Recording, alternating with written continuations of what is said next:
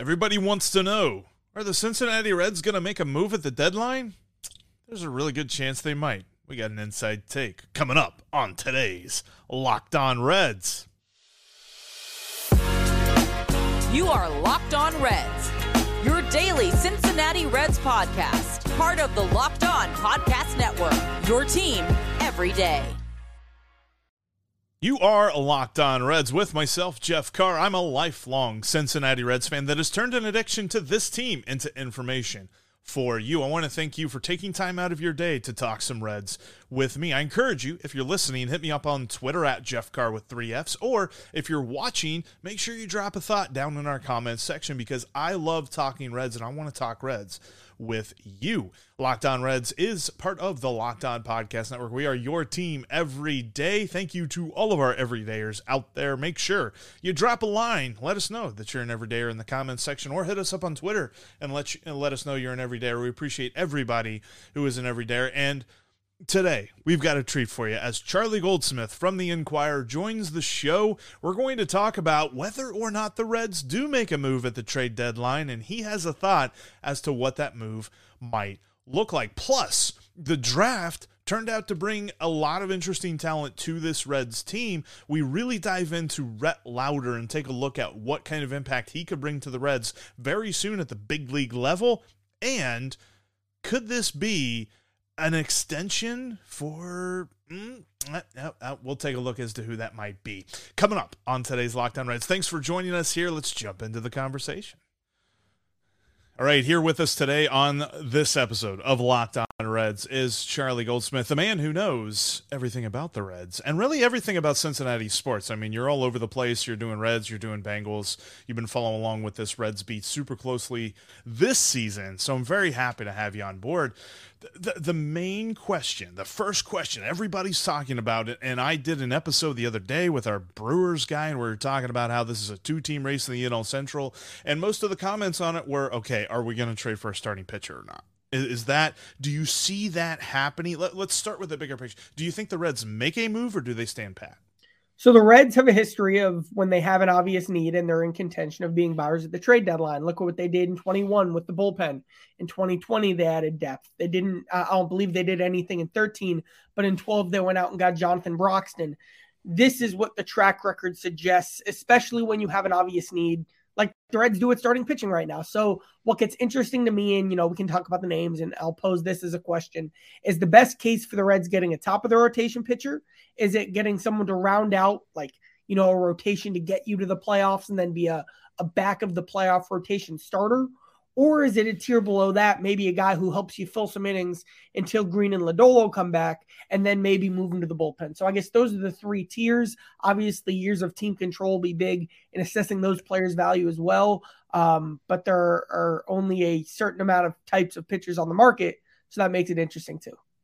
Yeah, I think that, you start off with the top tier, the ace level, top of the rotation with multiple years of control. You look at a guy like Eduardo Rodriguez, who's had some injury issues this season, so I don't know if maybe the Reds get him on an otherwise discounted deal. I don't know that discount would be the right word for it, but you look at some guys like that. You look at Dylan Cease. You look at Lucas Giolito. And then the other one that really surprised me that there was a lot of people talking about was James Paxton. Now, I don't know if he's tier 1. He might be more tier 2. But kind of following along with that idea is that I wonder if there's not a level that the Reds just say it's too expensive. We're not going to go above this level. If teams start calling on Noelvi Marte or Christian Encarnacion Strand or Chase Petty or something like that, I know that Nick Kroll has the quote of saying we're not in this to build a farm system, we're in this to build a winner. But do you think that there's a guy like that they're like, yeah, we're not really considering trading him? I think that there's another Nick Kroll quote too that I think pairs up really well with that. Like, this will sound, the Reds have a lot to prove. Like, Nick Kroll's trying to win a World Series. And I don't think that's being talked about enough. And now, what does a World Series window look like for a timeline? But compare that to what the Reds did between 2019 and 2021 when they went all in on chasing an 83-win team. And the plan all along has been chasing a World Series window. So, I don't know, who's a guy on a 1-year deal? Blake Snell. Does he improve the Reds' World Series odds significantly? That would have to be this season, and that is the question and the debate you're going to have to answer. Does your chances of winning a World Series improve if you get Blake Snell versus the solid prospect you'd have to trade off? So, that is the calculus that obviously you go through as you assess the value of every pitcher. I do think, though, all along what we've been reminded by the front office is that the Reds do have higher internal expectations for what the longer, window and upside looks like, especially with how much talent they've accumulated. I think that's something that's been lost a lot on folks with all the different, quotes and comments that people like to mainline over the last 2 or 3 years. They like to say, well, the Reds don't care about winning. I believe that Bob Castellini wants to win. I believe that Phil Castellini wants to win, and this ownership, they wouldn't be in it if they didn't. It's just they've gone about it in a way that I think a lot of Reds fans watch the Steve Cohens of the world and say, well, why aren't we going about it that way? Although the Mets really aren't in the best of scenarios there where they're staying here into the All-Star break. But I think when I look at some of the moves the Reds could make, I wonder, speaking of the Mets, about like a Max Scherzer, a guy on a 1-year deal that they really could. I mean, there's a chance that they would have to pay an interesting prospect for that guy. But Max Scherzer would be very interesting. Move the needle immediately. I mean, not a person who covers baseball would look at that trade and say, the Reds are officially now a World Series. I mean, they would look at that and they would agree with that statement. I think about him. I also think about a guy like Lance Lynn. Lance Lynn has shown that, he struggled the first half of this season, but really started to right the ship around the All-Star break. And he's on an expiring contract on a team that could possibly eat that money. And this is kind of where I wonder a little bit too on guys with expiring deals that might be a lot of cash. If the team trading them doesn't want to eat that cash, Nick Krall said, I have the flexibility. Does that mean that the Reds would take on a contract like that? That is a question for ownership. Nick Krall has been working in the constraints of ownership payroll. And that's the how $40 whatever million question for Max Scherzer. That is the existential question. What is ownership's comfort level in doing what they haven't done in years, in investing in a team in a way that they haven't? Heck, look, I know the Mets are bad, but look what the Mets did the other day. They took on Chris Flexen's contract and added a solid reliever who, might not save the Mets, but he helps them get better. Those are the types of things you can do. The Reds could use another relief pitcher right now. Yes. Those are the types of things you can do when you have money you're willing to spend. The Reds haven't been willing to spend money in that way, that aggressively since the 2020 offseason, when they got Castellanos and all those guys. So that's the question we don't have the answer to. That's probably the question, knowing how these things work. That is the question and the conversation and the dialogue that Nick Krall is going through with ownership right now.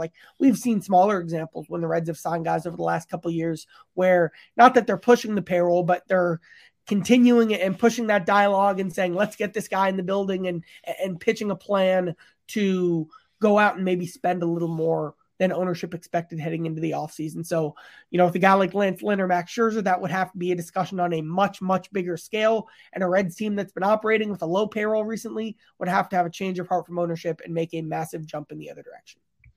I'd be intrigued to see that, especially with all the money that's coming off the books after this season. I mean, Hunter Green, the only guaranteed contract on the field past this year.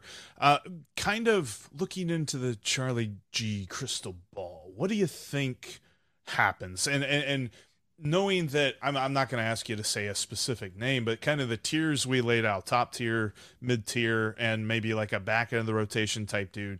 What move do you see the Reds making? I see him getting a starter. A second, third tier starter personally is what I would expect. I think that is the sweet spot of maintaining World Series window, pushing and sending a message of being competitive in 2023, and most importantly, where the market is at. I know, we don't need to relitigate the Tyler Mahle trade, but I like the name as a comparison.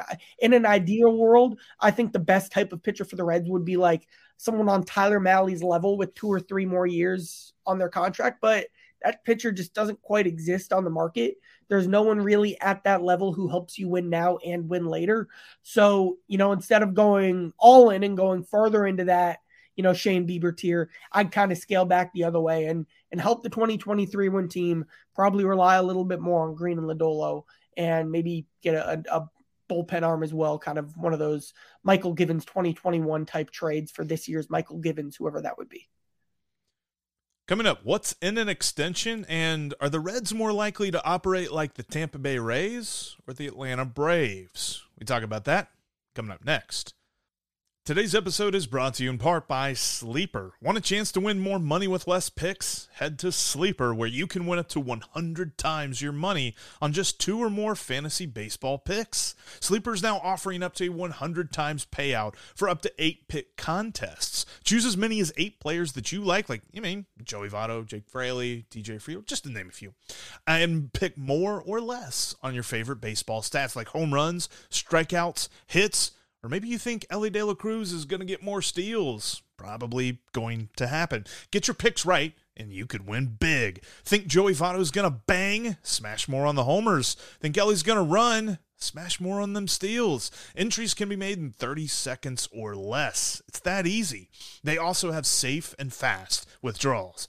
So use the promo code LOCKEDON and you'll get up to a $100 match on your first deposit. Terms and conditions apply. See Sleeper's terms of use for details. Currently operational in over 30 states. Again, that's promo code LOCKEDON and you'll get up to a $100 match on your first deposit on Sleeper. Check out Sleeper today. Thanks as always for making Locked On Reds your first listen every day. Every day is coming up tomorrow on the show. Steve will return, and we will tell you about the importance of this Brewers series coming up this week. I mean, obviously, facing the other team and the 2-team race for the NL Central is super important. How can the Reds take advantage of that? Steve and I will dive into that on tomorrow's episode. And if you can't be at Great American Ballpark to watch this huge series, you can catch every pitch of the Reds' hometown broadcast with SiriusXM. Just download the SXM app and search the word Reds. All right, let's jump back into our conversation with Charlie Goldsmith as we look at extension candidates and how the Reds roster could be operated here in the future. I like that, and I think that it kind of plays on the strengths of this team. And I keep thinking, like, it's either going for a guy like that or standing pat and saying guys that are coming off of injury are going to be better than us overpaying for Shane Biebers and Dylan Ceases and things like that. I do find this interesting, though, because kind of mentioning the guaranteed money that's coming off the books and Hunter Green having already signed his contract, it's evident to me that with how early they got him in his career to kind of, buy out a few years of free agency and things like that, that doesn't seem like the only deal that the Reds are going to make. And I know there was quite a bit of talk about this earlier this season whenever he did sign this deal, but having had a couple of months now to kind of stew on it, watch some performances, see some guys get called up and see how they perform immediately, who is the next guy you think that gets that contract extension? It's a tough market to predict. When Hunter Green signed his, we knew, or what we reported was they were talking to Lodolo and Ashcraft. And since then, Lodolo hasn't really pitched and Ashcraft has had the ups and downs he's had this season. So it's who knows where we'll be 2-3 months from now. You look at the young core, like, Elly De La Cruz is a Boris guy. Indy is a Boris guy. India said he hadn't talked to the Reds. I don't know. I can't report on what Elly De La Cruz's contract talks have been with the Reds, but there is a track record for Boris clients. That takes you to Matt McClain, a very interesting extension candidate. The Reds do want to build that way. That is what they want to do here. Have these young guys buy into the talent and the upside. Spencer Steer, obviously, you'd put into that camp as well. Guys who you are seeing how good they can be, getting them locked up long-term. That is like the plan and the vision. Which is more likely to happen, a Rays model of roster building or a Braves model of roster building? Understanding the Braves have a very large payroll that I'm not necessarily sure that the Reds will ever eclipse 200 million unless, inflation and all of that stuff happening down the road. But as far as this current economy looks, like 200 million seems like a large payroll for a team that has said before, like, we will be competitive within our own means. But do you see it more likely what the Braves are doing, or more likely the Rays, where it's like we got 1 or 2 guys on extended contracts and then we cycle through everybody else? It's a good question. I think we need more information. Like, by the Rays, I assume what you mean is like trading ahead of schedule. Yes. Like, I think you'll see situations where the Reds consider that. I do think the preference is to keep the core together. I think if the Rays, if you give their front office a crystal ball, I think that's how they would rather do it too. It goes back to our conversation earlier. What is ownership's comfort level and raising payroll to levels it hasn't been at? They have to answer those questions about who they want to be. They have to see if, one, obviously the young talent that they haven't had this much of in a while, and two, the attendance and the viewership that they're getting that they haven't had in a while. Three, the TV contract, which is all this uncertainty. Like, there's just all this information that you don't quite have yet. Ownership will have to make that decision. Hey, that's going to be what shapes the next decade of Reds baseball. That's as important as it gets. And hey, this is the starting point very much of the conversations that are going to shape how aggressive the Reds are going to be willing to be. And kind of with that, and looking into the future a little bit more, obviously the MLB draft just concluded, and the things that I have heard about really a majority of picks that the Reds have made in the 20 rounds that they had, the 21 total picks that they had, is move fast, quickly, get to major leagues quickly, a guy that could help out the big league club here very soon.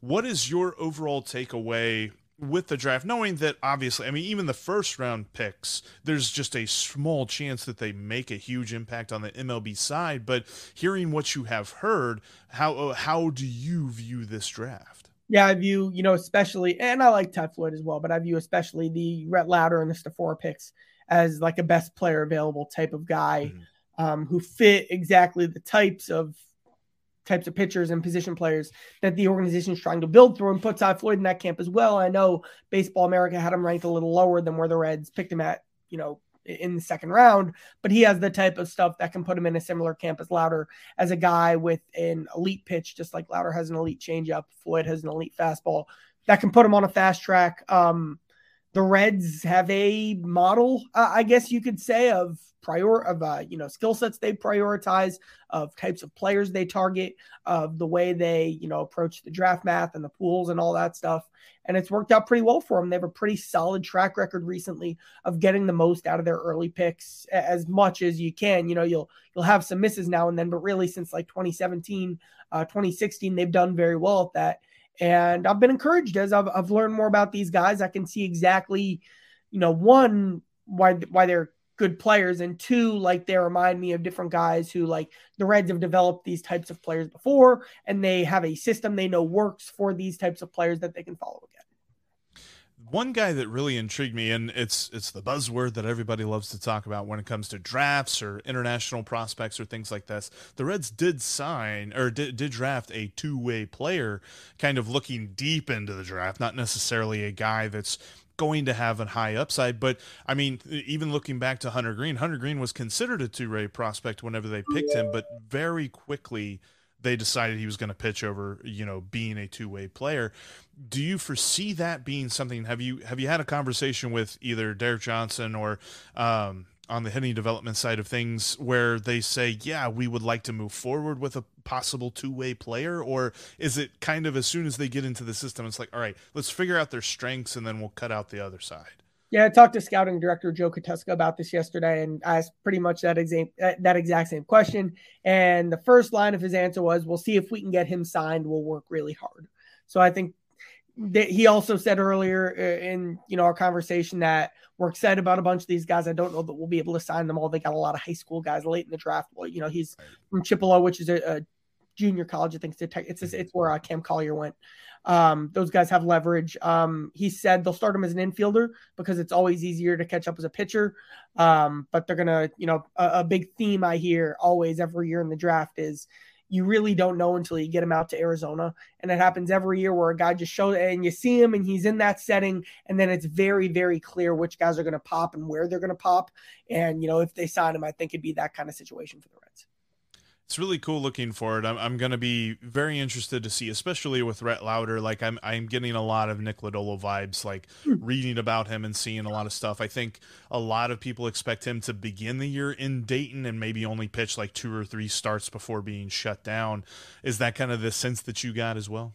I don't have a level yet. The track record of guys they've drafted with this pipeline has been putting them at a level like that. Like I think just like talent, not talent level, but like experience level. He reminds me a lot of Matt McClain. He's played a lot at a very high level, so you can put him in at a high level early on in his career. Lauder is that type of guy. He very much knows how to pitch. I don't think we've talked about this enough. Like we as a Reds media contingent, like not the guy they took him over, but the next college pitcher who went was Chase Dollander from Tennessee, who I know is a guy the Reds took a very close look at over the course of the season. He was a lot of people said ahead of Paul Skeens entering the year, struggled, didn't have the same, like his slider just wasn't the same for strange reasons, and no one quite knew what was going on. He's elite stuff, but there's going to be like a development process that has to go on with him to maximize that, compared to a guy like Lauder, who very much knows exactly what he wants to do and has great feel and great instincts and a great track record, unbelievable results this year, and has proven he has this stuff to shut down LSU's historic offense. So like Lauder has all of that, which clearly is a big reason they valued him, even though Dolander probably has the more, MLB The Show like stuff. That was something that surprised me. So I've seen Dolander really mocked to them in a lot of different mocks, whether it be Baseball America or Jim Kalis or something like that. So whenever they passed on him, although I think in most of those mocks, Rhett Lauder was off the board too. So I'd have to go back and look, but that was intriguing to me to see them get that pick. And the thing that really it excites me the most about Rhett Lauder is, on the scouting scale of 20 to 80, his control was rated a 60. And I feel like for the most part, we are used to hearing, guy's got stuff, but we just got to worry about the command. It's like, it sounds like he's got the command. We just got to make sure the stuff can follow along too. I'm not comparing him to Abbott because Abbott has his own like unique analytical things going on. But something that's very similar to Andrew Abbott is that they both were, not to call them late bloomers, but guys who really didn't pop out of high school, who had to learn how to pitch first and who didn't have elite stuff early on, not that they don't now, and had to figure out the arts of the game before kind of the science of who they were as pitchers really caught up with that. And then they took off as pitchers. So like the Reds stressed every conversation I had about Rhett Lauder, they're like, he's not just a pitchability guy. The stuff's there, and he's being underrated about the electricity he brings to the table. But I do think that kind of old school approach is the basis of the scouting report on him. Going to add to the hair game, too. The hair game looks strong. In a season full of surprises, there are a couple that stand out above the rest. I'm going to get Charlie's take on that, and I'll give you my biggest surprise coming up next. Before we get into that, though, I want to tell you about one of today's sponsors, and that is Bird Dogs. These are seriously the most comfortable pair of shorts I've ever worn. And as the months are really getting hot, heat has set. It's summertime, man, and I want some good shorts to go with the summer. Bird Dogs is going to help you out with that because they fit amazingly. They're made with the kind of fabric that keeps you cool, keeps you dry, but it also looks good too. You can seriously go from the couch to the golf course to a night out, all in the same pair of Bird Dogs. I do it all the time. In fact, I love going to Reds games in these because you can leave the ballpark and go out with your wife or your girlfriend or whoever, go out with your friends and still look good doing it because Bird Dogs make you look good. Really updated my wardrobe. My wife no longer has to pick out my clothes for me every so often. That happens, I know. Bird Dogs will help you out. Plus, you're never going to want to take these things off. So comfortable. They work in every situation. And you can get this awesome Yeti-style tumbler to go with it. You want to keep your boys cold and you want to keep your drink cold with a Bird Dogs Yeti-style tumbler by going to birddogs.com/LockedOnMLB, or you can use the promo code LockedOnMLB to get a free Yeti-style tumbler with every purchase. Again, that's birddogs.com/LockedOnMLB or promo code LockedOnMLB to get that free Yeti-style tumbler and get yourself some comfortable Bird Dogs. I swear, when you get these Bird Dogs, you're not going to want to take them off. I promise you. Make sure you're following the podcast on all your favorite social media apps. You can follow us on Twitter. You can follow me at Jeff Carr with 3 Fs. You can follow Steve at S. Offenbaker with 2 Fs. You can follow the show at Locked On Reds. Also, join us on the Discord server. We've got a link down in the description of this episode. We would love to have you talking Reds all the time on the Locked On Reds Discord server, so make sure you join in. And always, as we're heading toward the weekend and we're getting back underway in the season, remember that you can catch every pitch of the Reds' hometown broadcast with SiriusXM on the SXM app. Just search the word Reds. All right, let's jump back into our conversation. We're going to finish up. We're going to look at some big surprises. And I got a question about a favorite player that Charlie Goldsmith has covered so far being on the Reds beat. And he actually gives me 4. I know this season, and we're here in the All-Star break getting ready for the weekend series of the half of the remaining 6 games against the Brewers. And there's just been so many surprises. I mean, the fact that the Reds are in first place at the All-Star break is a surprise in and of itself. But you talk about all of these guys that have come up and really, I mean, so far played well. I want to stress they're playing the longest years of their career, obviously, with the remainder of the season, however long it's going to last. But so far, they've all looked very good. Who has been the biggest surprise for you? I'm going to go Andrew Abbott specifically because like pitchers who have pitched that little are supposed to be like in AA right now. People don't even talk about enough with Andrew Abbott that he was a reliever for most of his career at Virginia. He only had one full season as a starter. Then he gets drafted. Then he has last year with the Reds. And now he's already up in the big leagues doing what he's doing. I know he kind of scuffled against the Brewers, but he's the guy you feel best right now, like with the active roster, going through his turn of the rotation, his elite stuff, his like when you really dig into the analytics, the rise on his fastball, his slider drops later than most, like the way he just uses all four pitches and has very, the ability to get them all over the strike zone and has a lot of confidence in using them in any counts. Like all of that is what like a 30-year-old pitcher is supposed to be doing. And for Abbott to be doing this when the Reds needed it more than they needed anything else, probably the biggest surprise, because again, like we've watched all Green and Lodolo and Ashcraft starts. You expect the ups and the downs and the development to be the big part of the journey. And Abbott has just arrived ready to hit the ground running. I mentioned him earlier in the podcast, but shout out to Lindsey Crosby, our host of Locked On MLB Prospects. He does a great job covering the minor leagues, covering the draft. There's really no better source there on the Locked On Network than you can get than Locked On MLB Prospects for guys coming up through the system. And I remember whenever, he was making his meteoric rise, Andrew Abbott, last season through the Reds rankings and other people starting to kind of take notice of him, the common theme was, well, he's from Virginia. Usually guys that pitch in Virginia don't develop in the major leagues because they don't really develop all that well in college. And so there was a lot of surprise as to how he himself was able to pitch. So the fact that he is now in this conversation, and I don't say this lightly, and I know that he still has plenty of pitching to do. It's been a small sample size, but I mean, would you say that even after Hunter Green and Nick Lodolo come back, is Andrew Abbott game one starter of the playoffs? The beauty is we'll get to see more starts before that. I do think that it's kind of been forgotten how good Hunter Green was.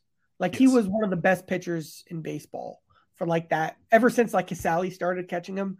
Like, So like Hunter Green's journey has been like, all right, the fastball, he throws 1-0, whatever, but he had to develop all of these other things, the consistency, being able to throw the slider for strikes, then the changeup, then the command, then maintaining velocity from start to start, and all, like 20 different things that we've covered at length. But then it circled all the way back around to you got to the point where, okay, now you can really maximize the fastball. And I think he finally reached the point kind of in May where he was maximizing how much he could do with his fastball. His strikeout numbers were incredible. I'm very excited to see what Hunter looks like. He was pitching that well through a sore hip.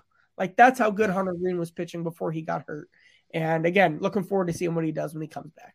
See, and now I wish that Steve was here to hear this, because the man keeps trying to pick every other team or every other player on the team as a better pitcher than Hunter Green. But yes, Hunter Green, super talented, a very amazing dude. I'm right there with you. Andrew Abbott has surprised the heck out of me. I mean, there's been a number of relief pitchers, and relief pitching is a very fickle thing. I very much understand that. But like guys like Buck Farmer, and I know that Buck Farmer kind of really started to have trouble with fatigue there toward the end of the first half, but overall his year has been absolutely amazing. A guy that came over to the Reds with no pomp and circumstance last year. He was a waiver claim that was just kind of like, all right, let's throw this guy out there, let's see what happens. And he's been pretty good as a Red out of the bullpen. And looking at a guy like Ian Jabot, who continues to frustrate me at certain times and then continues to impress me at other times, whether it be, sometimes he struggles with inherited runners, but then he can come in and really just wipe the slate clean with 3 straight strikeouts and get you out of an inning. And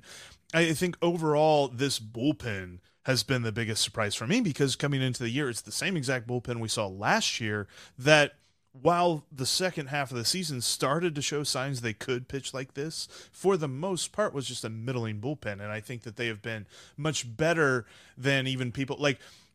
My favorite is whenever somebody from the bullpen blows a game and then they're just like, same old Reds bullpen. It's like, guys, they've been pretty good this season.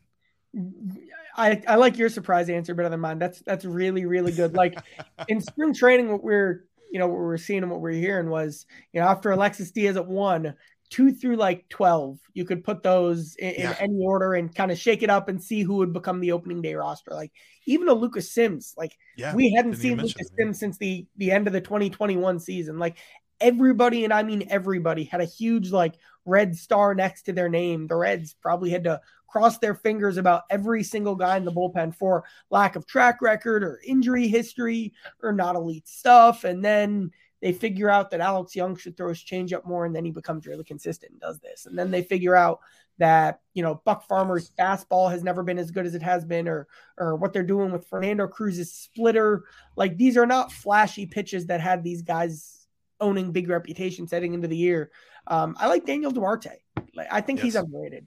Like just different guys like that who are just like everyone belongs in the Reds bullpen right now. And I think there's something to be said about that. And that's been a big part of their success. Yeah, we're looking at the Reds going after a bullpen arm this trade deadline, not because it lacks talent, but because these dudes are just worked to death. I mean, we need a little bit of respite. They need somebody that's a little bit more fresh, but I'm excited to see what they do there, but I'm kind of curious on your perspective of this, because having get to cover the Reds now for a couple of years, and I mean, obviously last season there were 69 players that the Reds ran out there at some point in the season. You've seen a bunch of different call-ups so far this year. On your time on the beat, who's been your favorite player to cover? Favorite player to cover? Elaborate on that, because I could answer that a bunch of different ways. Well, let's go with the most loquacious, the guy that if you need something for a story, I'm going to this guy. So that guy. All right, so I'll give 4 answers, 2 current people. The guy who I know Joey Votto is always going to give me the right answer. Whatever he's going to say, he's going to, if I ask him about not that I've done this, but if I ask him about the value of currency in 1900, like I know Votto will have that answer. And I really, respect that. That's incredible that he has such a wide database and knowledge. The guy I like to pick the brain the most of is Jonathan India.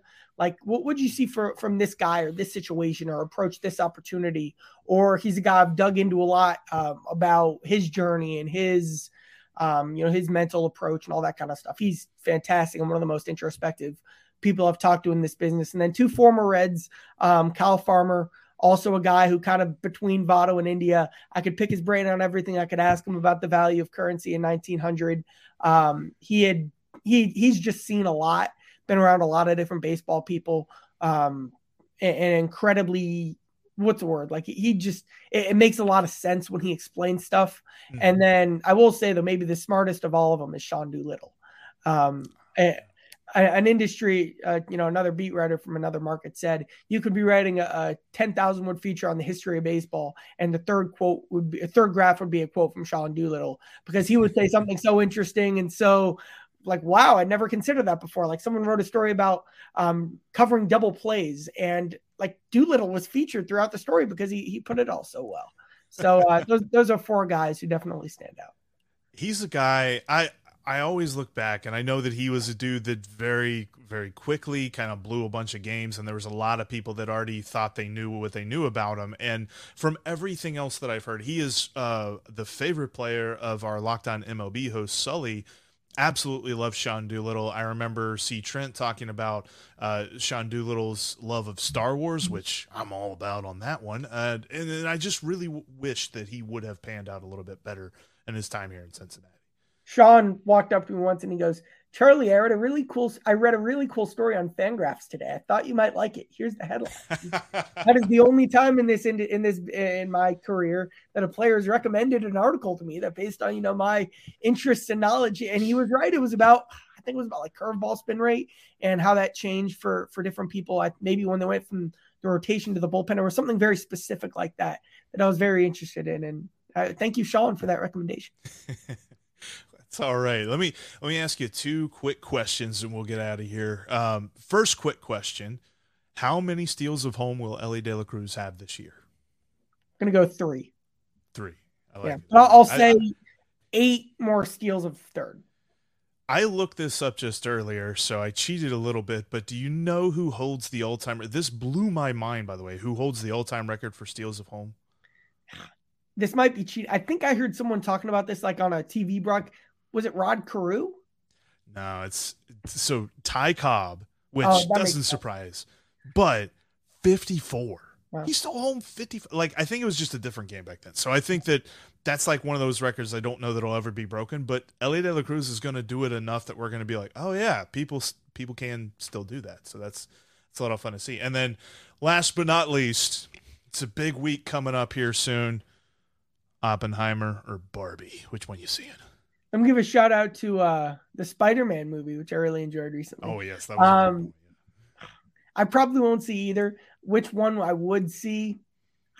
I guess the Oppenheimer one looks good, but I'm not a huge movie guy. But the Oppenheimer one, I am a huge movie trailers guy, and I do have to say that the Oppenheimer movie trailer kind of caught my attention a little more. Top tier right there. I'm a huge Christopher Nolan guy, so whenever I first saw like the teaser like 3 years ago, because they always tease Christopher Nolan movies like a decade ahead of time, but was very excited about it. So I'm low-key kind of see both, but of course, yeah. It's just because I'm a goofball, and, consumers can do what they want. So, hey, Charlie, I appreciate you joining me today and talking some Reds with us, and we'll be following all your work on the Enquirer. You got, I know you've got a lot of stuff going on, especially with training camp coming up here soon. What's kind of like a big piece that's coming down the pipe? I don't think I have anything massive in the work. I do have some ideas I want to do at the ballpark this week, so we'll see how those play out. But I do have. We'll see. We'll stay tuned. No Joe Burrow going to Jeff Ruby's again or anything like that? Thank you for remembering that one. It's very that's a good piece. Really appreciate having Charlie on the show. He has great insight. If you're not following him on Twitter, kind of like his handle said, follow him at CharlieG_. Gives lots of great insight on the Reds each and every day. Also covers the Bengals as well. That's why I mentioned the Joe Burrow story, but he's just everywhere. Charlie's awesome, so happy to have him. And make sure that before we get out of here, make sure you remember that you can catch every pitch of the Reds' hometown broadcast with SiriusXM on the SXM app. Just search the word Reds. But that'll do it for us here today. Check us out tomorrow. Steve will be back, and we'll get you ready for this Brewers series and how the Reds can take advantage of these next 3 games. That's coming up on tomorrow's Locked On Reds. But thanks for making Locked On Reds your first listen every single day. Hope you're subscribed on the YouTube channel. Make sure you click that bell to get notified whenever we've got new content for you, or subscribe on your favorite podcasting app as well and take us with you on the go. That'll do it for us here today. Thanks so much. We'll talk to you tomorrow because we are Locked On Reds every single day.